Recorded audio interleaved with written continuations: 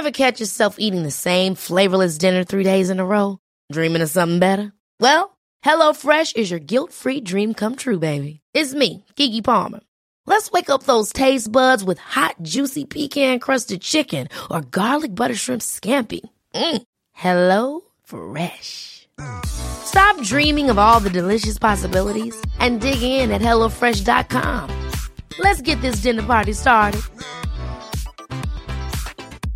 Jewelry isn't a gift you give just once. It's a way to remind your loved one of a beautiful moment every time they see it. Blue Nile can help you find the gift that says how you feel and says it beautifully, with expert guidance and a wide assortment of jewelry of the highest quality at the best price. Go to BlueNile.com and experience the convenience of shopping Blue Nile, the original online jeweler since 1999. That's BlueNile.com to find the perfect jewelry gift for any occasion. BlueNile.com. Hiring for your small business? If you're not looking for professionals on LinkedIn, you're looking in the wrong place. That's like looking for your car keys in a fish tank. LinkedIn helps you hire professionals you can't find anywhere else, even those who aren't actively searching for a new job but might be open to the perfect role. In a given month, over 70% of LinkedIn users don't even visit other leading job sites. So start looking in the right place. With LinkedIn, you can hire professionals like a professional. Post your free job on linkedin.com/achieve today.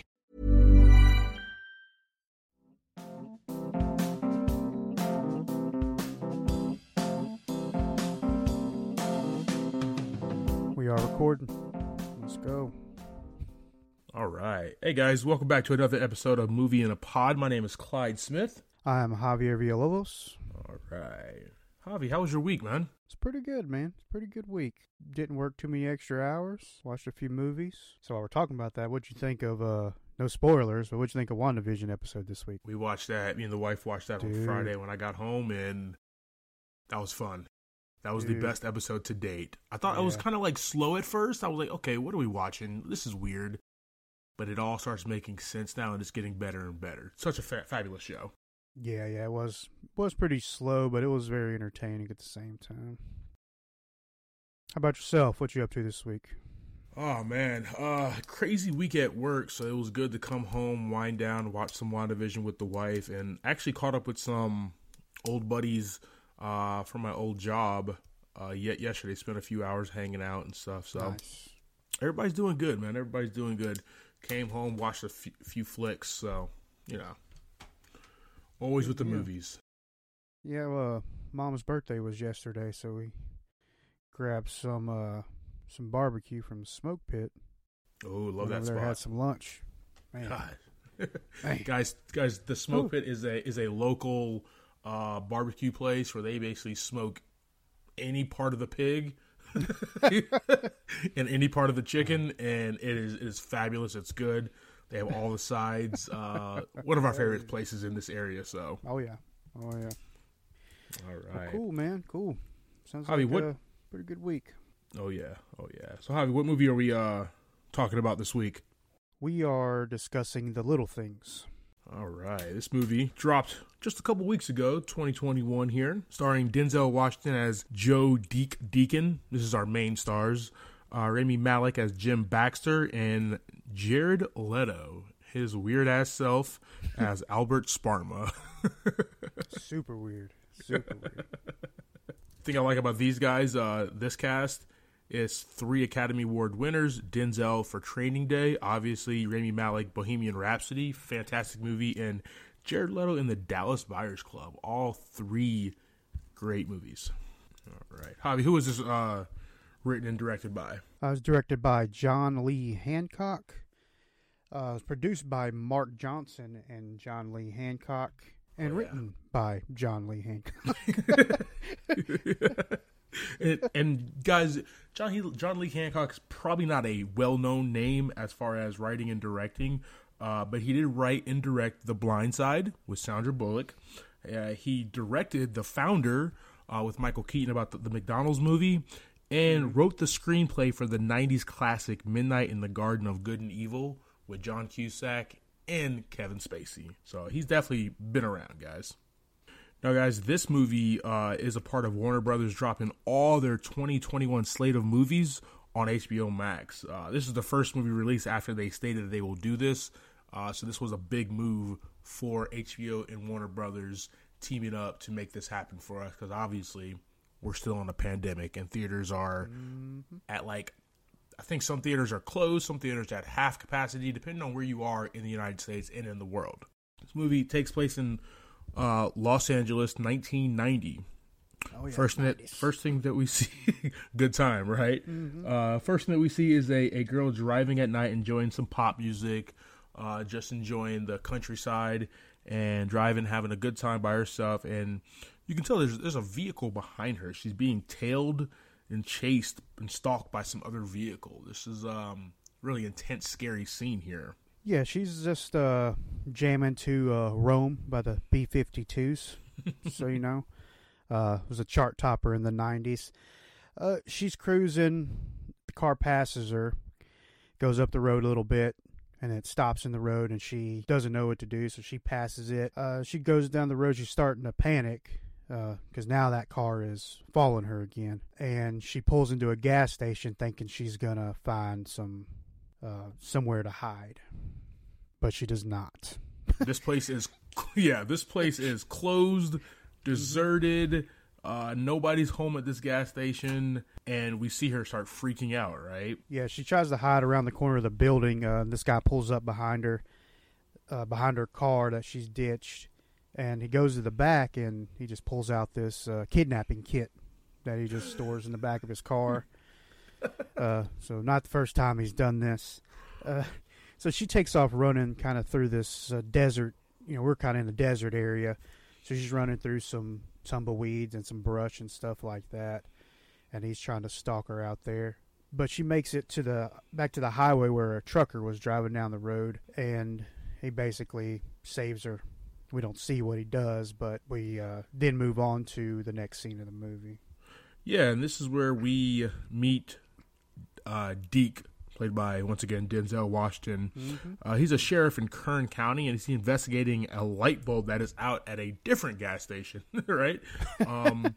This gas station owner is pretty pissed off because this is how he gets all his business, and from some act of God or some kid or whatever, or maybe even like a rock that hit the light bulb, he's pretty pissed off because that's how they get most of their business. So just to let you know, the sign on the building was for Black Angus burgers. It just happened to be that they busted the G out, so I'll let you imagine that. Moving forward, we see Deke at the sheriff's office, and Deke's commanding officer tells him to go to L.A. to bring back a bloodstain to convict someone, right? There's a lot of exposition in here about an old case that was worked over. The DA needs this piece of evidence. And Deke is like, nah, man, I can't do that. Why don't you send somebody? That's not my job. Yeah. His commanding officer goes, nope, you're going. So Deke goes, okay. So he leaves Kern County, and he heads to L.A. We see him pull up to the CSI laboratory. And he pulls into this parking lot where there's cars everywhere. You know, there's nowhere to park, and he just stops his car in the middle of the parking lot and gets out. Just blocks everybody in. He gets to the evidence office, and they won't let him take what he needs because they say they need to get signed off by the homicide captain. So he leaves the CSI building, he walks out, and we get our first glimpse of Rami Malek as Jim Baxter as he's trying to get Deke's car towed. Jim Baxter is this total opposite of Deke, right? He's young, slick dressed in a suit, got the glasses, basically looks like a Men in Black person, right? Throwback to Will Smith and Tommy Lee Jones. That's basically the look that he's going for, and pulls it off quite well. And he also kind of comes off as a dickhead at first. So Deke heads to the homicide division where he needs to get a sign off from this captain. He's talking to the captain, and we start to see there's a little history with him in this unit. The captain tells him, you know, I spoke with your commanding officer, and he said you need to stick around until we finish getting the tests we need for this evidence, which is some blood-stained boots for a different murder investigation. So as Deke is talking to the captain of the police station, he sees behind him Baxter, and Baxter is has a bunch of reporters in front of him, and he's at a podium, and he's talking that they're going to find this girl. They're going to find the killer, right? Looks like he's working on this real big case. We don't really know what's going on yet, but we get suspicions that it might be tied to the young girl who was being chased with her car in the beginning. Yeah, and then one of the reporters asked Baxter, he says, it's been 4 months you've been working on this case and you don't have any suspects.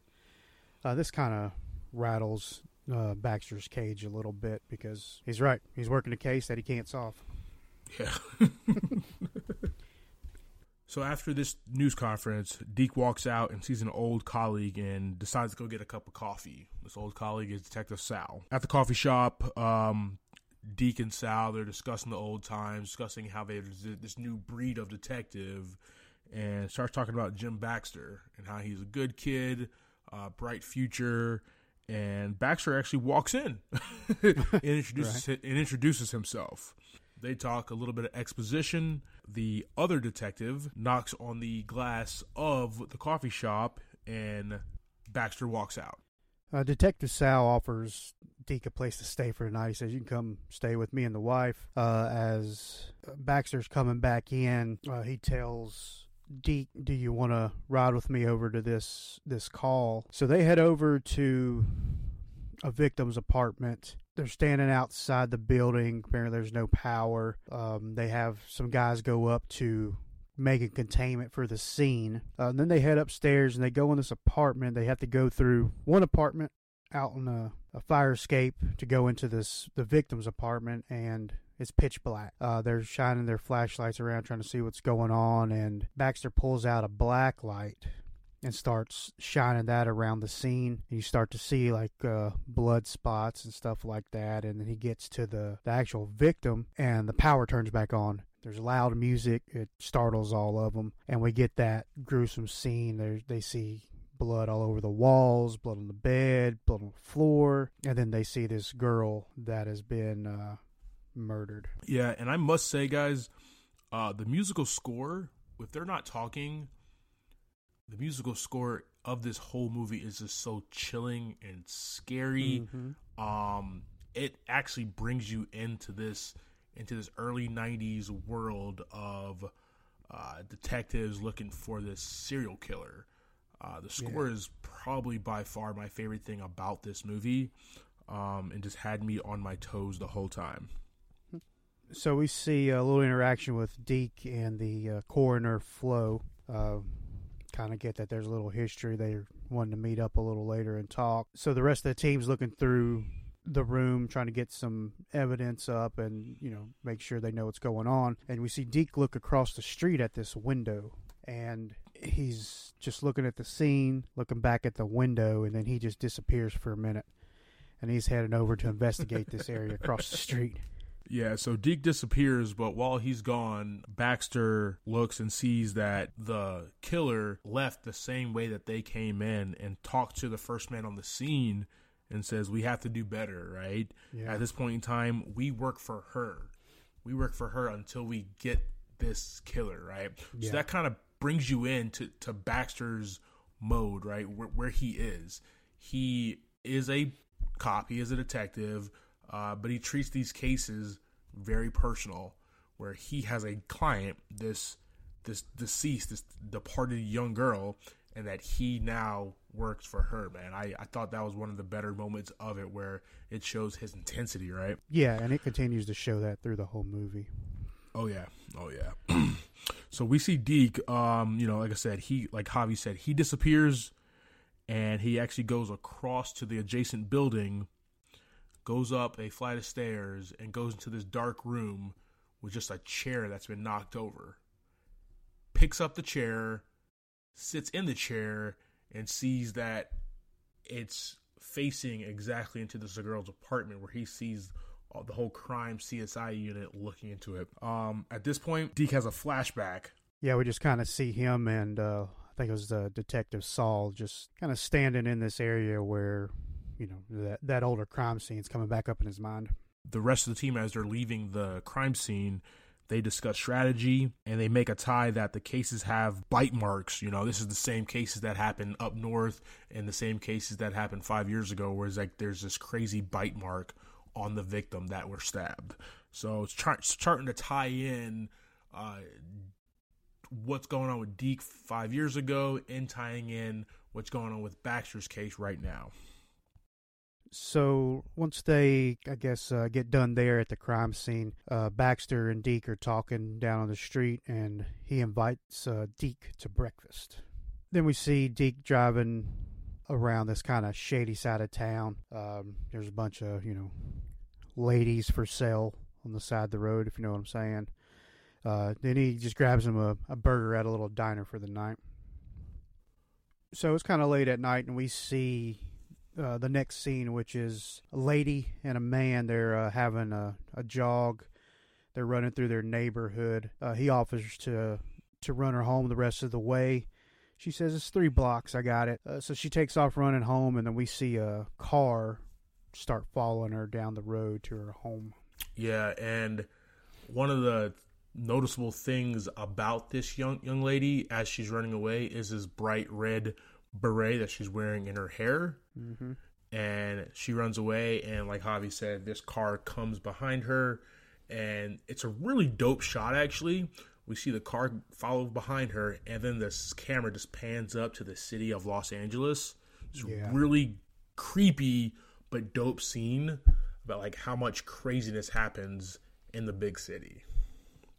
Yeah, in that same scene, it shows how it's nighttime, and then it speeds up real fast to show kind of the morning sunset. Man, I love you these. go from a creepy nighttime scene to a beautiful morning sunset. And I love these type of scenes that change the time of day with it. Yeah. They're some of my favorite in movies. So the next morning, Baxter arrives at the diner, and Deke is on the phone with his commanding officer, telling him to come on back to Kern County, don't need the bloodstained boots anymore, and that he'll see him tomorrow.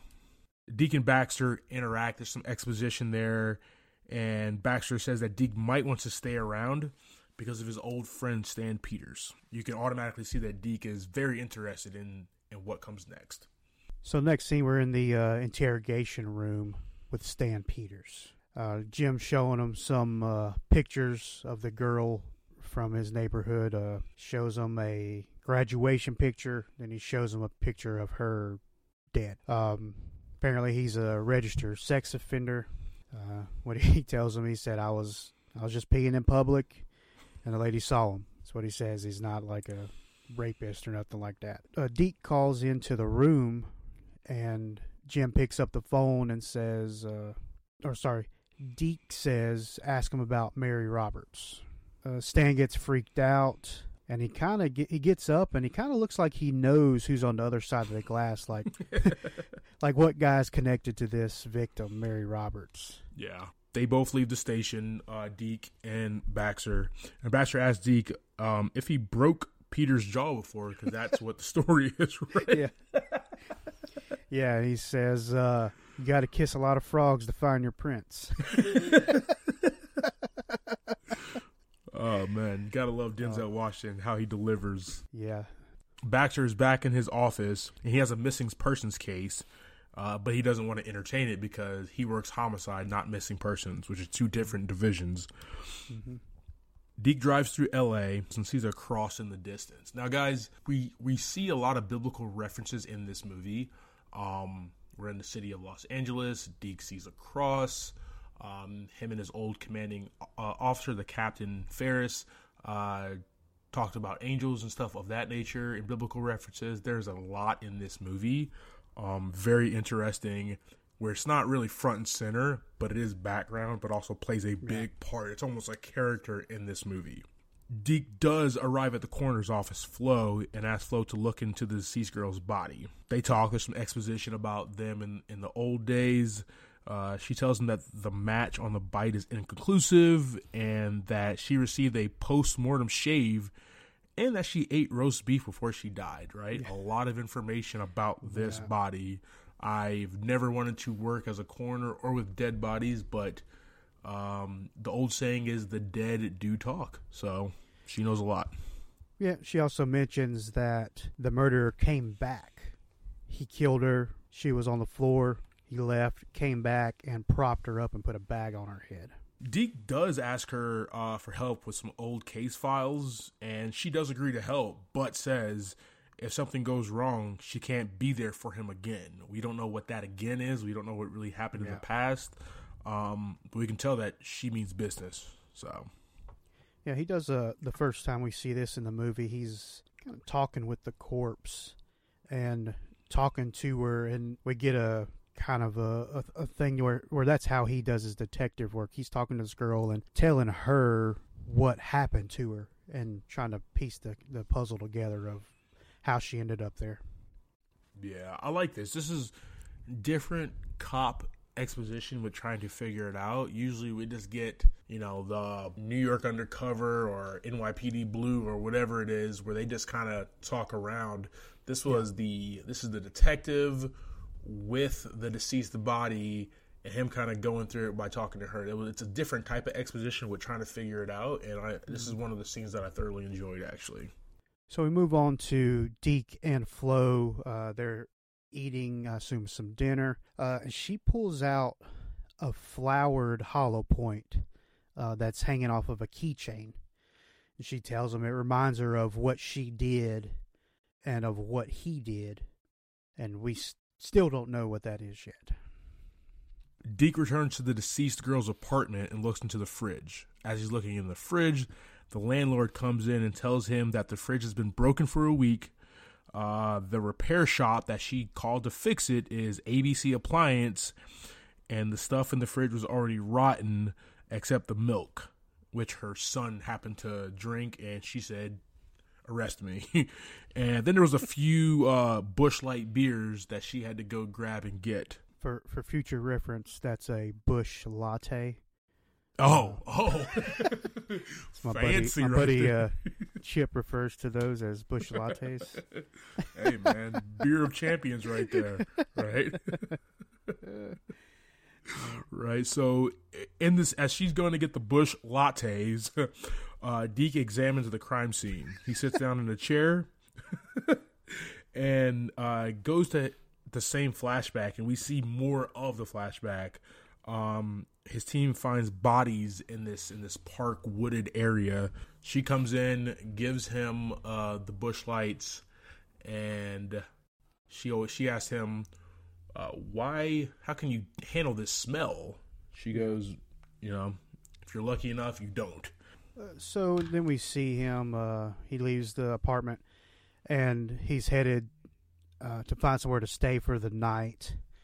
He arrives at this real shady hotel, a bunch of, more ladies for sale out front. He goes in, talks to the man. It's $100 a night. The guy tells him, the guy from before, stuff's still in there. Just throw it in the hallway. So it's a real sleazy, dirty hotel. Yeah. And he also asks him, do you want some company? After he told him he wasn't affiliated with the ladies. Yeah. The hotel name is St. Agnes Hotel. That's a saint. Some more biblical references, right? And as Deke goes upstairs and goes to the room, there's an angel looking over Jesus' picture in the room, and Deke just smiles. Yeah. We get our first glimpse at Jim's home. We see him tucking in his two girls, and he, passes by his wife, and you can tell she's feeling that he's having a rough time right now. He's stressing out about what's going on, and it's merely just a look he gives her that you can see that's what's happening. Then we go back to Deke in his room, and he's laying in his bed with all the lights off, and he's just got a flashlight. He's shining it to each picture of these girls, and we see a little more of his detective thinking. We see a girl at the foot of the bed, and it's actually one of the victims. Then he looks over in the closet, and there's two more girls standing in his closet, and it's other two victims. This look is these girls haunting him, right? Yeah, he's a lot like Baxter, where he now works for these girls, right? He's a homicide detective. He's an old school homicide detective, and these girls are victims that he now works for to catch the killers. He's very sad. Like, you see I first really seen his emotion of, I'm a good detective versus I'm sad because I wasn't as a good detective as I wanted to be. Exactly, yeah. So we see that he's, he couldn't crack the case, something we don't see from Denzel often, but he cuts the flashlight off, turns his head, and we just see tears in his eyes because he's sad about this. He's pissed off, he's mad, he's sad that he never caught this killer. Then we flash to the next morning. We're in the bullpen at the police station. The captain's telling Detective Jim Baxter that Stan Peters killed himself. Then he finds out the story behind Deke, that he had a suspension, he got a divorce, had a triple bypass, all in 6 months. Damn. It's rough. Yeah. And then Jim kind of finds out that he kind of took his spot. He's the, for lack of a better word, the replacement of Deke. New model. Yeah. The captain says that he called up to Kern and found out that Deke has taken some vacation time. Baxter's like, your point? And the captain's like, does he look like a man who goes golfing? Yeah. Hey, right. One of the funnier lines in the movie, and the next scene we see Deke walks out of this thrift store with a suit and starts working the case. Goes to ABC Appliance and nothing turns up there, right? Really easy, chill store. And then he gets back in his car, looks behind him, and see that right next to ABC Appliance, there's a AAA appliance. Yeah. And he goes in there, meets the owner. Owner looks like this shady guy. Deke automatically asks for the books, records, list of all the employees, sees a cancellation at the departed young girl's apartment, and asks what's going on with that. Right? Doesn't really go anywhere, doesn't really see anything, walks out, and we see our first glimpse of Jared Leto as Albert Sparma look at Deke as he's walking away out of the store.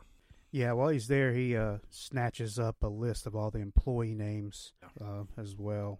So Baxter's going to the forensics department.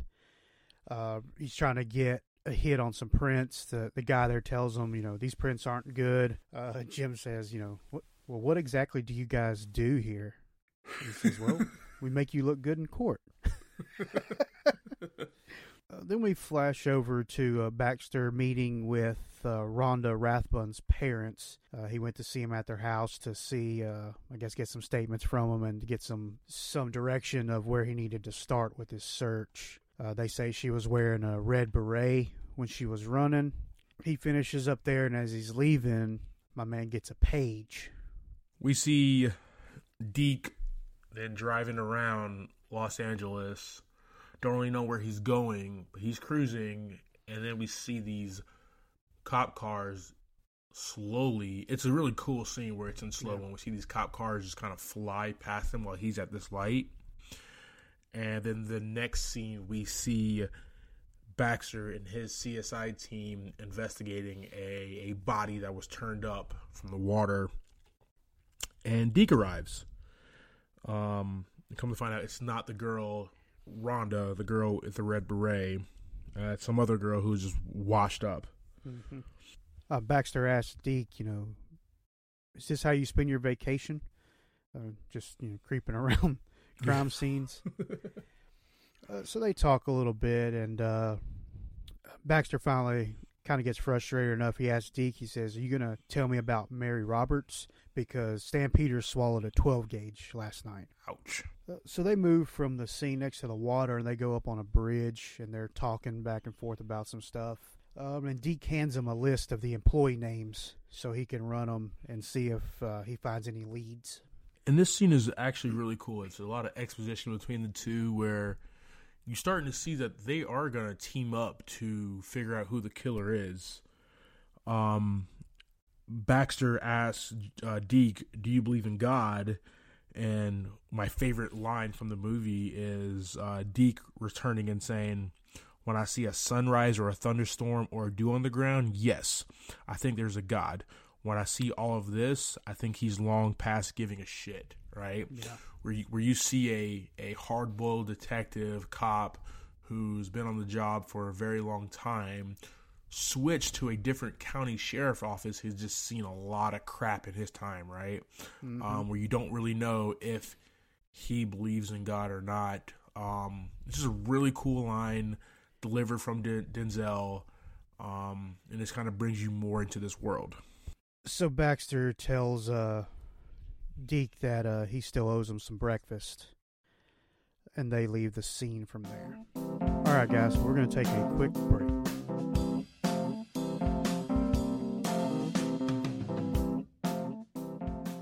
Hey guys, while we're on this break, we wanted to take a moment and let you know we are on social media. We are working on our Movie in a Pod YouTube page and working on getting some great guests on the pod in the future episodes. You can follow us on Twitter and Instagram at Movie in a Pod. Take a moment and check us out. Yeah, so Javi, this YouTube page, what are we expecting with that? First off, we're expecting a live commercial. Ooh, people do love live commercials. Hopefully in the future, putting up our podcast as a video so we can show off our beautiful faces. Man, I got to get a haircut then, brother. You know, I've been having this COVID hair for almost a year now. Starting to get my curly Q going on over here.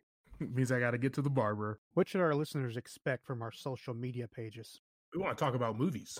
We want to know what movies are in theaters. Not right now. We want to talk about what movies are on Netflix, HBO Max, and the whole shebang-a-bang. I want to talk about all the movies from the past, all the great movies that are coming up. I want to know who your favorite director is. I want to know who your favorite writer is. That's how I want to engage with our listeners. Once again, check us out on Twitter and Instagram at Movie in a Pod.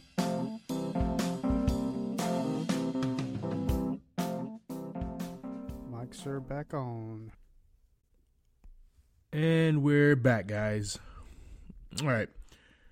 The next scene, Deke meets the Baxter's family. They have breakfast there. So we see Mrs. Baxter, and she's making breakfast, asking questions to Deke about his life. We come to find out a lot of exposition here. Deke was married, now divorced, has 2 grown daughters, is only a deputy sheriff in Kern. She feels you can tell that she feels some type of way about that as well. That was a weird. It's an awkward combo altogether. Mm-hmm. Like everything she asked him, she thinks she's going to get a good answer, and then it's sad. Yeah. Right? I mean, she's like, so you have a wife? Nope, I'm divorced. Oh, so you're a detective over in Kern County? Nope, I'm a deputy sheriff. And then she asked about his kids, and he's like, "Oh, well, they're all grown up." Right. So she's trying to dive in, very awkward, and she's trying to dive in, and he's just like really surface with it. But everything he's surface about is really sad and the total opposite of what Baxter has right now.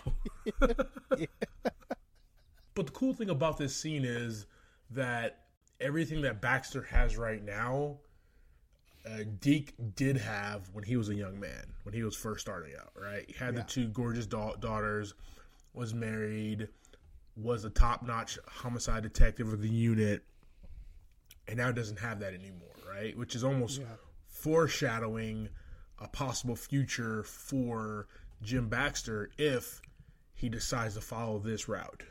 Right.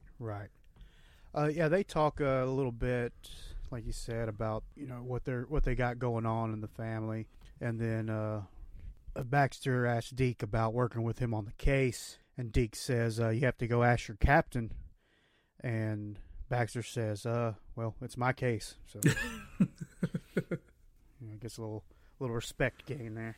Definitely. Just a quick scene. Deke goes see his ex-wife. They have a quick conversation about her new life and that Deke needs to probably call his daughters.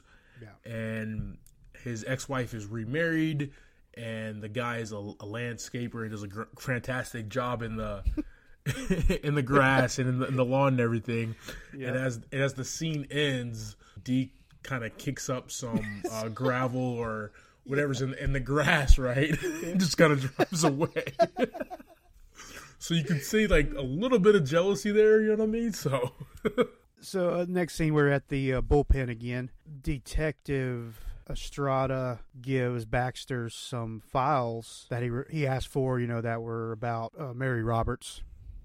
She drops multiple files on his desk, and he says, I only asked for Roberts. She said, well, these girls were all drugged and stabbed on the same night in the same location. And he says, you got to be kidding me. And she says, yeah, I'm hilarious. At the bar, we see Deke at the bar.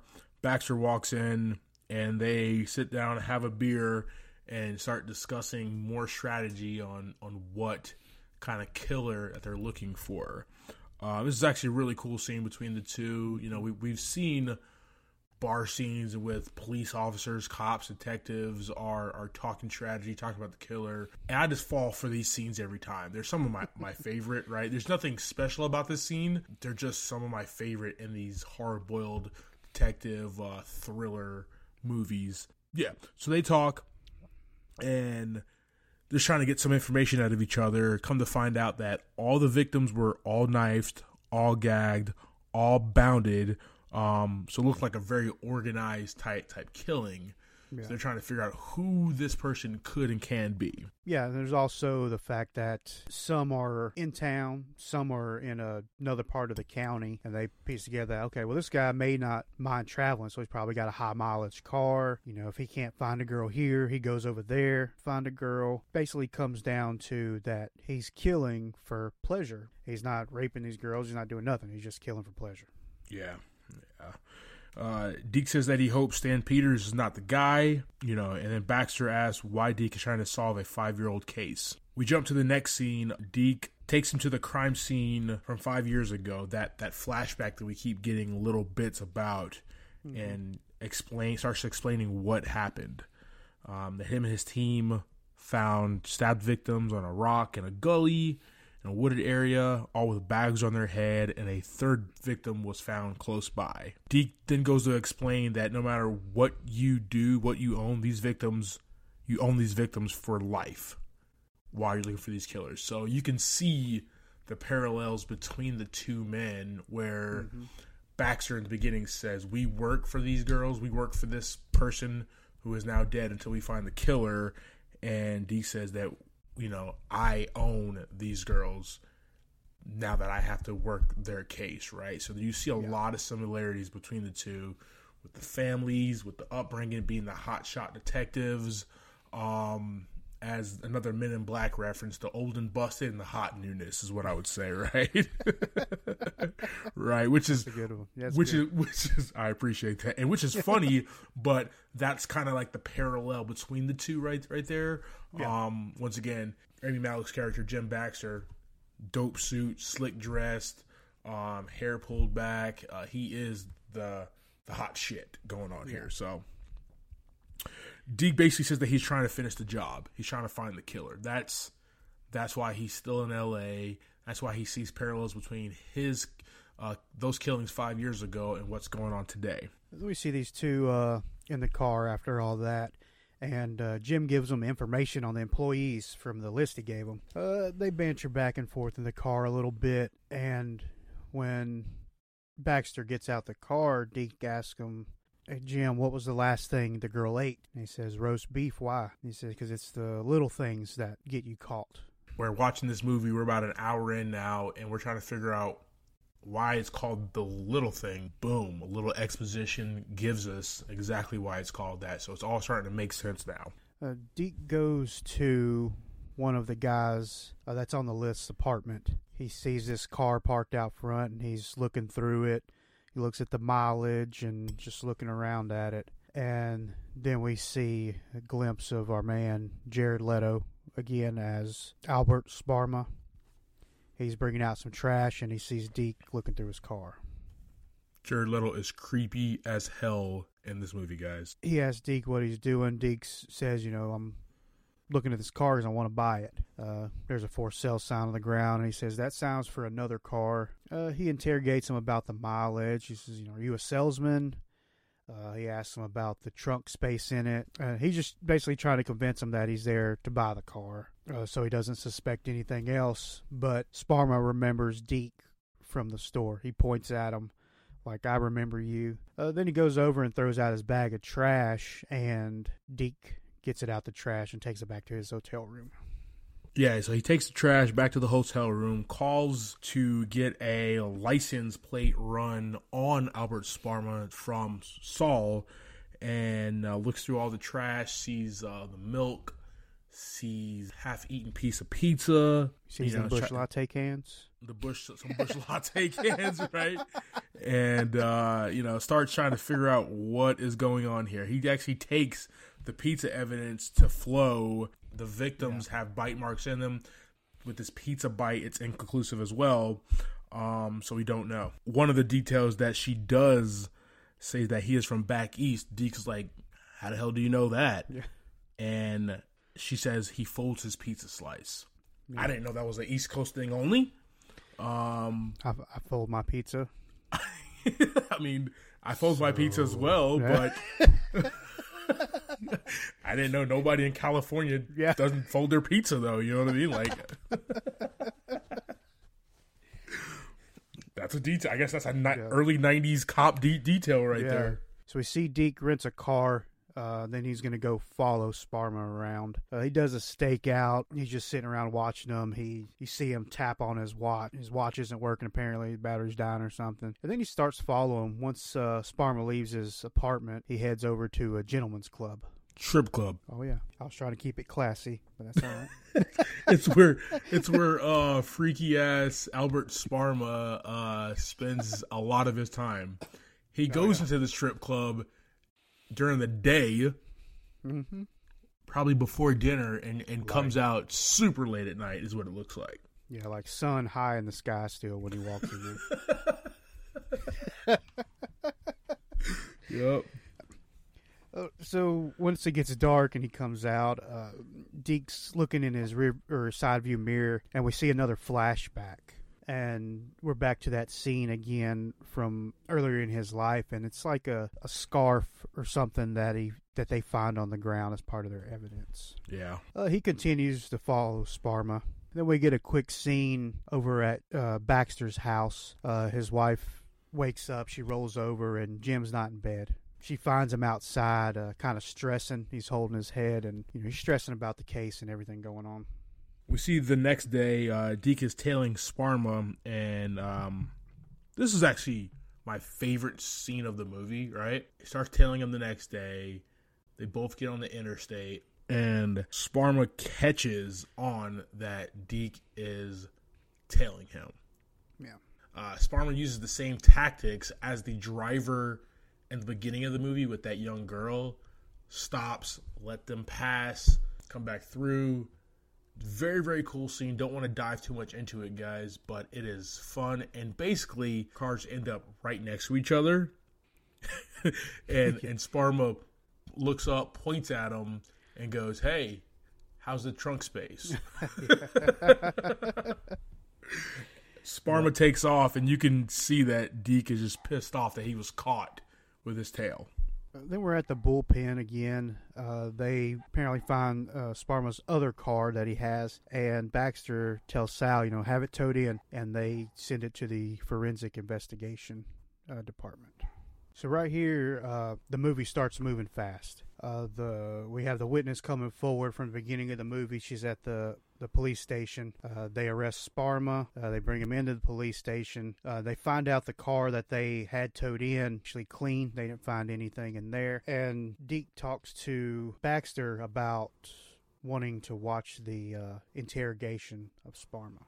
One other thing to mention real quick is the girl actually sees Sparma in the police station with handcuffs on, and he didn't really make a big scene out of it. He just kind of looked at her, looked away like he didn't know who she was. Yeah, this was interesting, right? Her name is Tina Salvatore. Her name's only mentioned once, and Baxter has clear instructions to basically keep her away from anything and anyone because he wants a clean shot of her looking into who the killer might be. And she has to go to the bathroom, and one of the other detectives says, "Go, come right back." But while she's away, she sees Sparma walking up to the interrogation room in handcuffs. Yeah. And that right there, as Jared Leto looks scary as hell, is a very scary sight. Mm-hmm.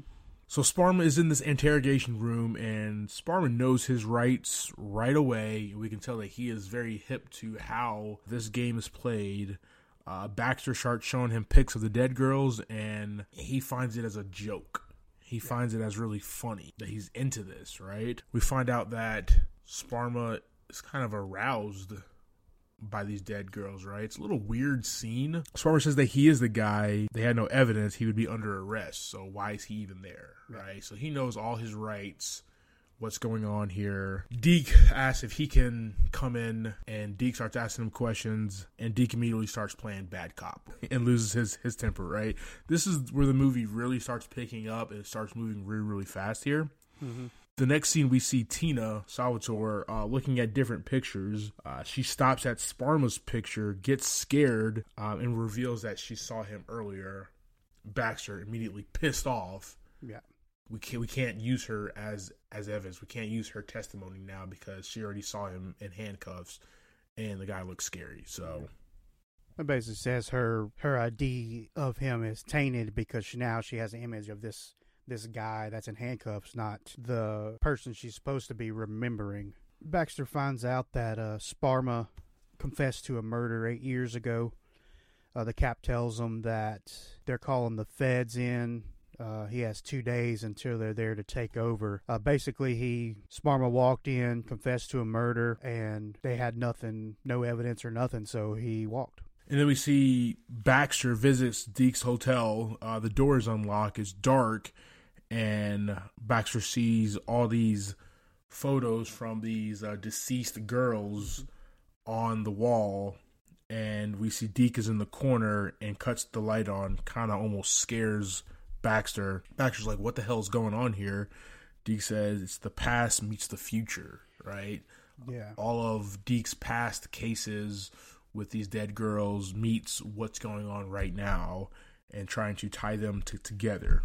Baxter immediately tells Deke that he needs help. Deke says, I know all the symptoms. Deke says that he needs to be in Sparma's apartment for 5 minutes, right? Within that same conversation, they're talking how Sparma's the guy, and Baxter saying Sparma's not the guy. He confessed to a crime 8 years ago, but lied about it. Mm-hmm. And Deke says, if you just give me in his apartment for 5 whole minutes, he can prove that Sparma is the guy. Really cool scene between the two where they're kind of, this is a very cliche in movies where you see they're both protagonists as clear indications of why they're doing their thing that they're doing, right?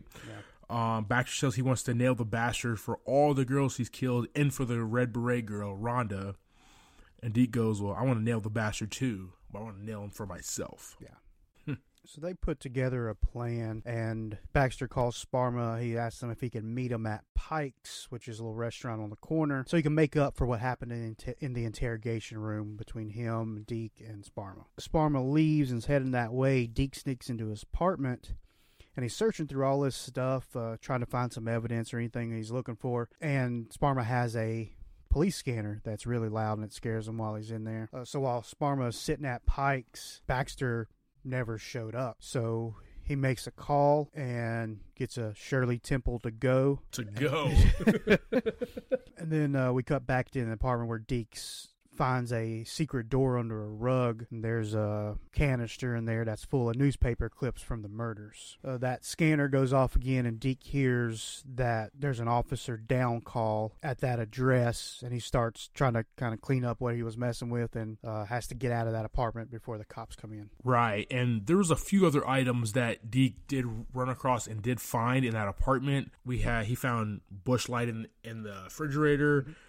A knife with the point cut off, obviously the police radio dispatcher, a bunch of books about crime and death, Helter Skelter, and a bunch of other books, a red room to develop pictures, fake teeth. Remember, the killer bites his victims and then finds that hole in the floorboard with the box that Javi explained, all these news clippings and everything. Deke has another flashback at this crime scene and hears a noise while looking around. So we're back really quickly, right? Mm-hmm. These flashbacks are super quick where he's back at this crime scene from 5 years ago, hears a noise, doesn't really know what it is, and kind of gets behind like a brush and gets down. Looks like he's about to draw his gun from his side. And it looks like we come back to the scene, and it looks like Sparma called the police to his apartment about officers being down, and Baxter tries to, get to the scene and help out, but the police who arrive first block his way. Yeah, so Deke gets out, and he makes his way over to climb on the roof. Climbs up on the roof of this building, and he's just trying to shimmy his way up. And Baxter's making a call to to his unit, to that office, and he hangs up the phone. And he looks around, he sees Deke climbing on the roof. Then he looks over, and Sparma's standing there with his Shirley Temple, watching the whole thing go down. Just creepy as shit, man. Just just creepy as shit. So creepy, man. So we see Baxter got the car, and he picks up Deke out back, and they get the hell out of there. They drive. Baxter asks if Deke saw a red beret in the apartment, and Deke says, "Give me 5 more minutes and I would have found out for you." Yeah. Baxter gets news that Sparma left town 6 months after Deke's murders 5 years ago to Detroit, and then they tail Sparma, who does something different. Decides to take the bus, which is a slow burn because it's been really fast. Yeah. Up until this point, and we get this slow burn of a tail of Sparma, but he's on a damn bus. And how long many times does a bus stop in a city? Like a million times. And then they're in traffic too, going real slow. Gosh. Yeah, it slowed down a lot for those guys. And his destination, the Gentleman's Club, once again. He loves the strippies. And he's there like all day this time. So he comes out and he catches the bus back home. They see him get home. He goes into his apartment, and they're still on this stakeout. They're sitting in the car, and Baxter just starts freaking out. Lose is his shit right here. Yeah, and Deke tells Jim, all we can do is work the case. It's like fishing. You got to be patient. Deke tells Baxter, he says, "You can go home. I'll put Sparma to bed," is the way he says it. And Baxter says, "F you." Deke says, "That's what I expected." Yeah, I love the banter between these two. Baxter's extremely tired. You can definitely see that on his face. Mm-hmm. He starts kind of fading. Deke is still needing a battery. He hasn't replaced it for his watch, and sees a convenience store a couple of blocks, in front of Sparma's apartment, and walks there, gets for some coffee and some batteries. Mm-hmm. Baxter's still in the car, and the payphone right next to the car, right across the street from Sparma's apartment, rings, and Baxter goes to answer it and is startled by Sparma, who's right behind him. Right? He looks back, and it's like a zombie's coming after him. Creepy. He's just freaky, man. Creepy. Yeah. And then that walk he's got, too, is the whole thing, man. Yeah, he's kind of got like a limp or whatever, but also Jared Little's rocking this like beer belly gut. Yeah, he's got that keg going on there. Yeah. Yeah, it's a lot going on there. All those Busch Lattes, all those right? Busch Lattes, yeah. That'll do it to you. So Baxter has him up against the fence and has him interlock his fingers, and we see Sparma just has all these tidbits and weird comments in between there. Baxter pulls out a picture of Rhonda, the Red Beret girl, and asks Sparma, "Where is she?" Sparma immediately says that he doesn't want to know, and that he will take Baxter to see her. During this, Deke's still in the store. He's standing there waiting on a guy counting out change. So pennies, man. Pennies at a time. He's just, he's held up, so he hasn't got back to this situation. So Sparma makes his way to his car. He's pulling out of his driveway, and he tells Baxter, I'm going to show you, where she's at. He said, "What are you afraid of, little boy? You got a weapon. I don't have a weapon." He decides to get in the car with him to see where he's going to take him. Sparma says that his butt buddy cannot join talking about Deke. So they drive off, and Deke sees them and runs to the other car and follows behind. And this scene is a lot of driving, right? So right here, I'm just gonna say this. It's a little outside of the movie timeline. Did you notice the CGI in this scene, by chance? I did not. Talk to me. If you go back and watch this CGI is like they filmed this literally in the 90s. like when he's sitting in the car and it's got the image behind him, like he's driving, and it's looking at him from the front. Yeah. Just look at that CGI, man. HBO could have done a lot better than that, man. Okay, I think I know what you're talking about. So you're talking about they're in front of a green screen, filming this. Yeah, they're sitting in the car. I did notice that. That was a little cheap. Yeah, it was not good. Yeah, they definitely could have spent a little bit more money and actually had this scene done. Yeah, I definitely noticed that. Yeah. So Deke trails them for a long time. They're on a long road trip here. And then Baxter asks Sparma where we're going, and Sparma, in a kind of a weird, playful way, says to go see Rhonda. Yeah. As Deke follows, he sees flashbacks. He sees flashes of all these deceased girls from his case 5 years ago, right? These girls are haunting him still, even though he thinks that he's closing in on the killer. Baxter and Sparma come up to this empty area that is locked by a fence. Sparma happens to have a key, so Baxter jumps out, unlocks the fence, and Sparma drives through, and Baxter puts the lock back but does not lock it. Yeah. Sparma stops at this dirt, gravel, open space lot and starts playing all these games with Baxter, right? Baxter's like, where the hell is she at there? They start playing hot and cold. Yeah. I've always hated this game as a kid. Yeah. And I know it was really frustrating for Baxter, who's trying to solve this case. And you move over here, hot, hot, hot, cold, cold, cold, warmer, warmer, warmer, whatever it is there. And come find a spot where Rhonda is buried. Mm-hmm. Sparma gives a shovel, and Baxter has to start digging. Yeah, Sparma tells him, look down and say hello to Rhonda. Weird, yeah. So Baxter starts digging, and during this time, Deke's still searching for where they're at. It's nighttime. This place is kind of a big circle, so he drives past the tractor a couple of times. We go back to Sparma and Jim, and Sparma tells Jim, looks like the wrong spot. He has Baxter digging a bunch of holes at this point, and Deke's still trying to find out where they're at. Yeah, we have Sparma, who has Baxter digging a third hole at this point in time, and a lot of the exposition comes from Sparma, who says the truth is that he's never killed anybody in his entire life. Flashback to Deke. This is back and forth between Sparma, Baxter, and then Deke, converging onto this one spot here. So we go back to Deke, who finds the fence and goes right through it and follows the path. Go back to Sparma, and he's talking about Baxter's family and that he should have stayed out of the public eye. Starts patronizing him, asking what kind of father he is and that he can't even help these deceased girls. Calls him insignificant and doesn't matter. You can see on Jim's face that he's starting to get really pissed off, really annoyed. Mind you, he's tired. 2, he's trying to work this case. 3, he's being belittled by Sparma, and he's digging this hole, right? Baxter strikes Sparma with the shovel, killing him. He little nickies him, is what I like to say. That's exactly what he does, man.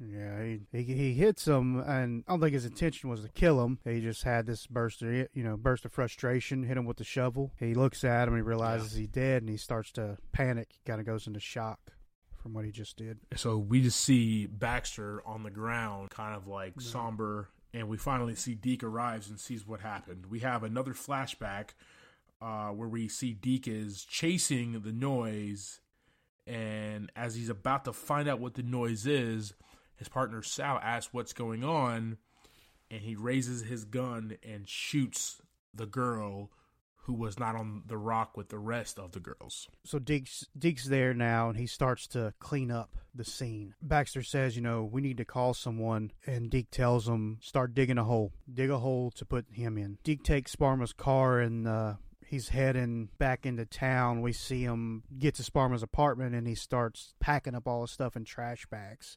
He's cleaning this apartment up. Then we see him drop off Sparma's car to some shady people in this alleyway.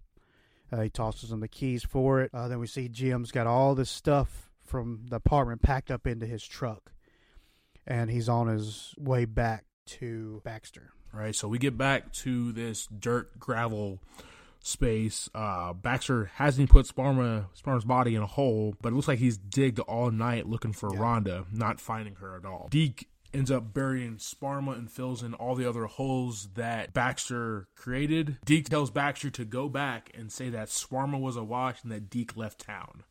Yeah, he says, tell the captain you need to take some time, a couple of weeks. Basically trying to get him to cut this off. He needs to let it go. Don't look at files. Don't look at nothing. If you start doing that, then he's going to come back to life. This is a cool scene.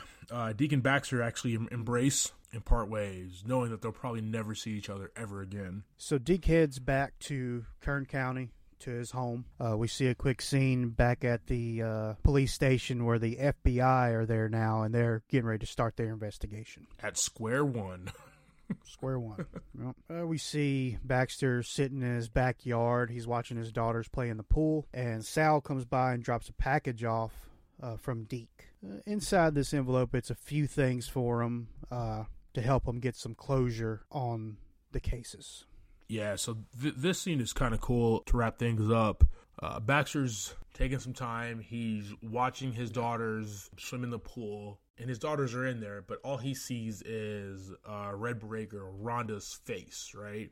He promised their family he's working for her to find this girl, digged all night, couldn't find her, right? So all he sees is her. His wife comes outside. What's up? I was going to say, he's replaying that video clip that her parents showed him of her swimming in the pool.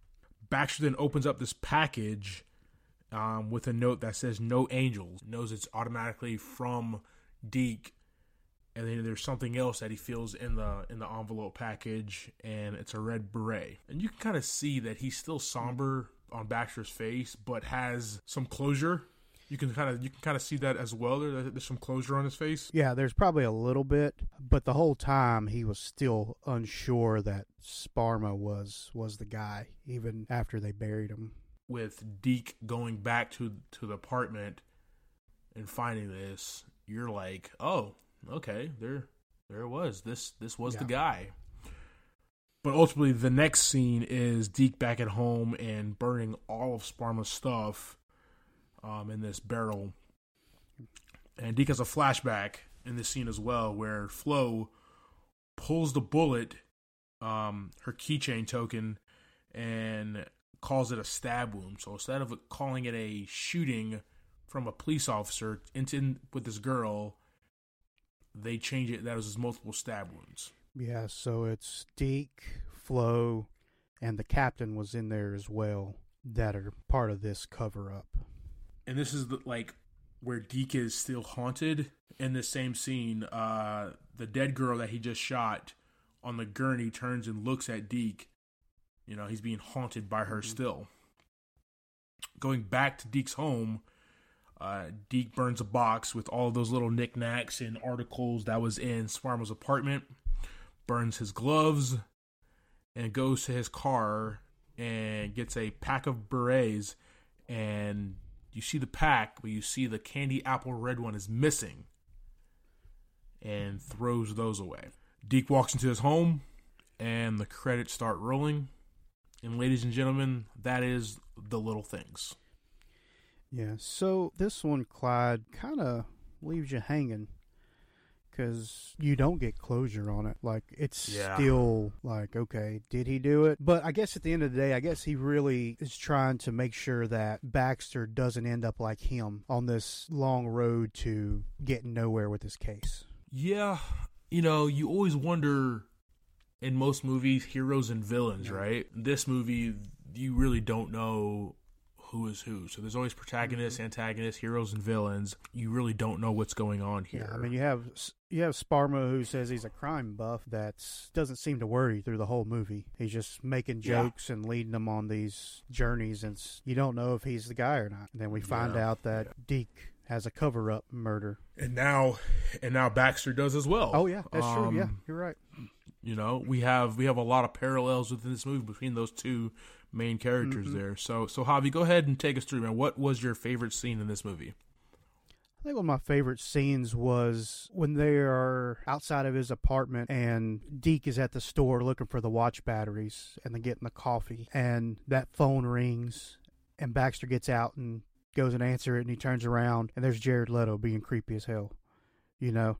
Yeah. And then they kind of, you know, have a very physical interaction. You know, he throws him up against the fence. He's kind of holding him hostage there like he's under arrest, but he's really not. A lot of bad cop stuff going on. Definitely. Yeah, mine was the one we didn't really dive into much, but it was that first tale between Sparma and Deke, where Sparma actually catches him and Deke gets pissed off about it. That's a really dope cinematically, and how that was shot. That was a really, really cool scene there. Yeah, man. How many buckets of popcorn do you give this movie? I gave it 3 buckets of popcorn. It was a fun movie. I'll probably watch it again. It's another cop movie, another detective movie where, you know, somebody has a bad past, and, you know, it wasn't special in that aspect to me. But I'd really enjoyed Denzel and Rami on screen, and Jared Leto. They did a great job. You know, I was really excited about this movie. You know, in some of our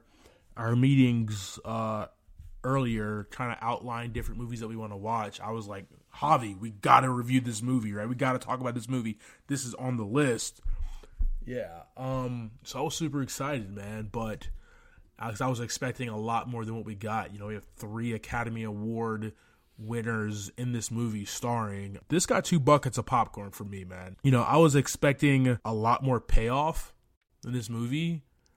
I was expecting us to figure out who the killer was. Right. I was expecting like a stronger performances out of these characters as well. Don't get me wrong, Denzel brings it every time. Rami Malek, he's starting to bring it every time that I see him on screen there. Jared Leto is just continually just typecast as this weird guy now. Yeah, he is. It's becoming like, all right, let's expand a little bit, but you know, he even does his thing there, but there's just absolutely no payoff. In was Sparma the killer or not, right? Yeah.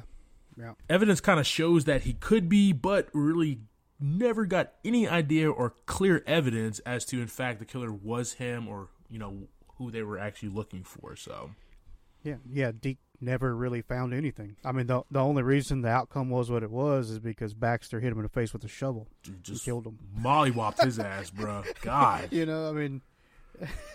That was wild, man. So, all right, guys. So that is our discussion of The Little Things. Please hit us up on our socials. Talk to us. We have Facebook, Twitter, and Instagram.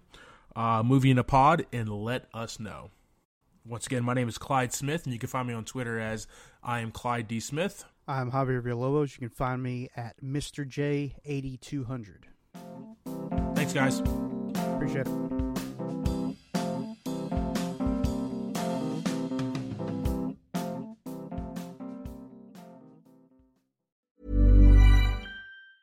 Ever catch yourself eating the same flavorless dinner 3 days in a row? Dreaming of something better? Well, HelloFresh is your guilt-free dream come true, baby. It's me, Keke Palmer.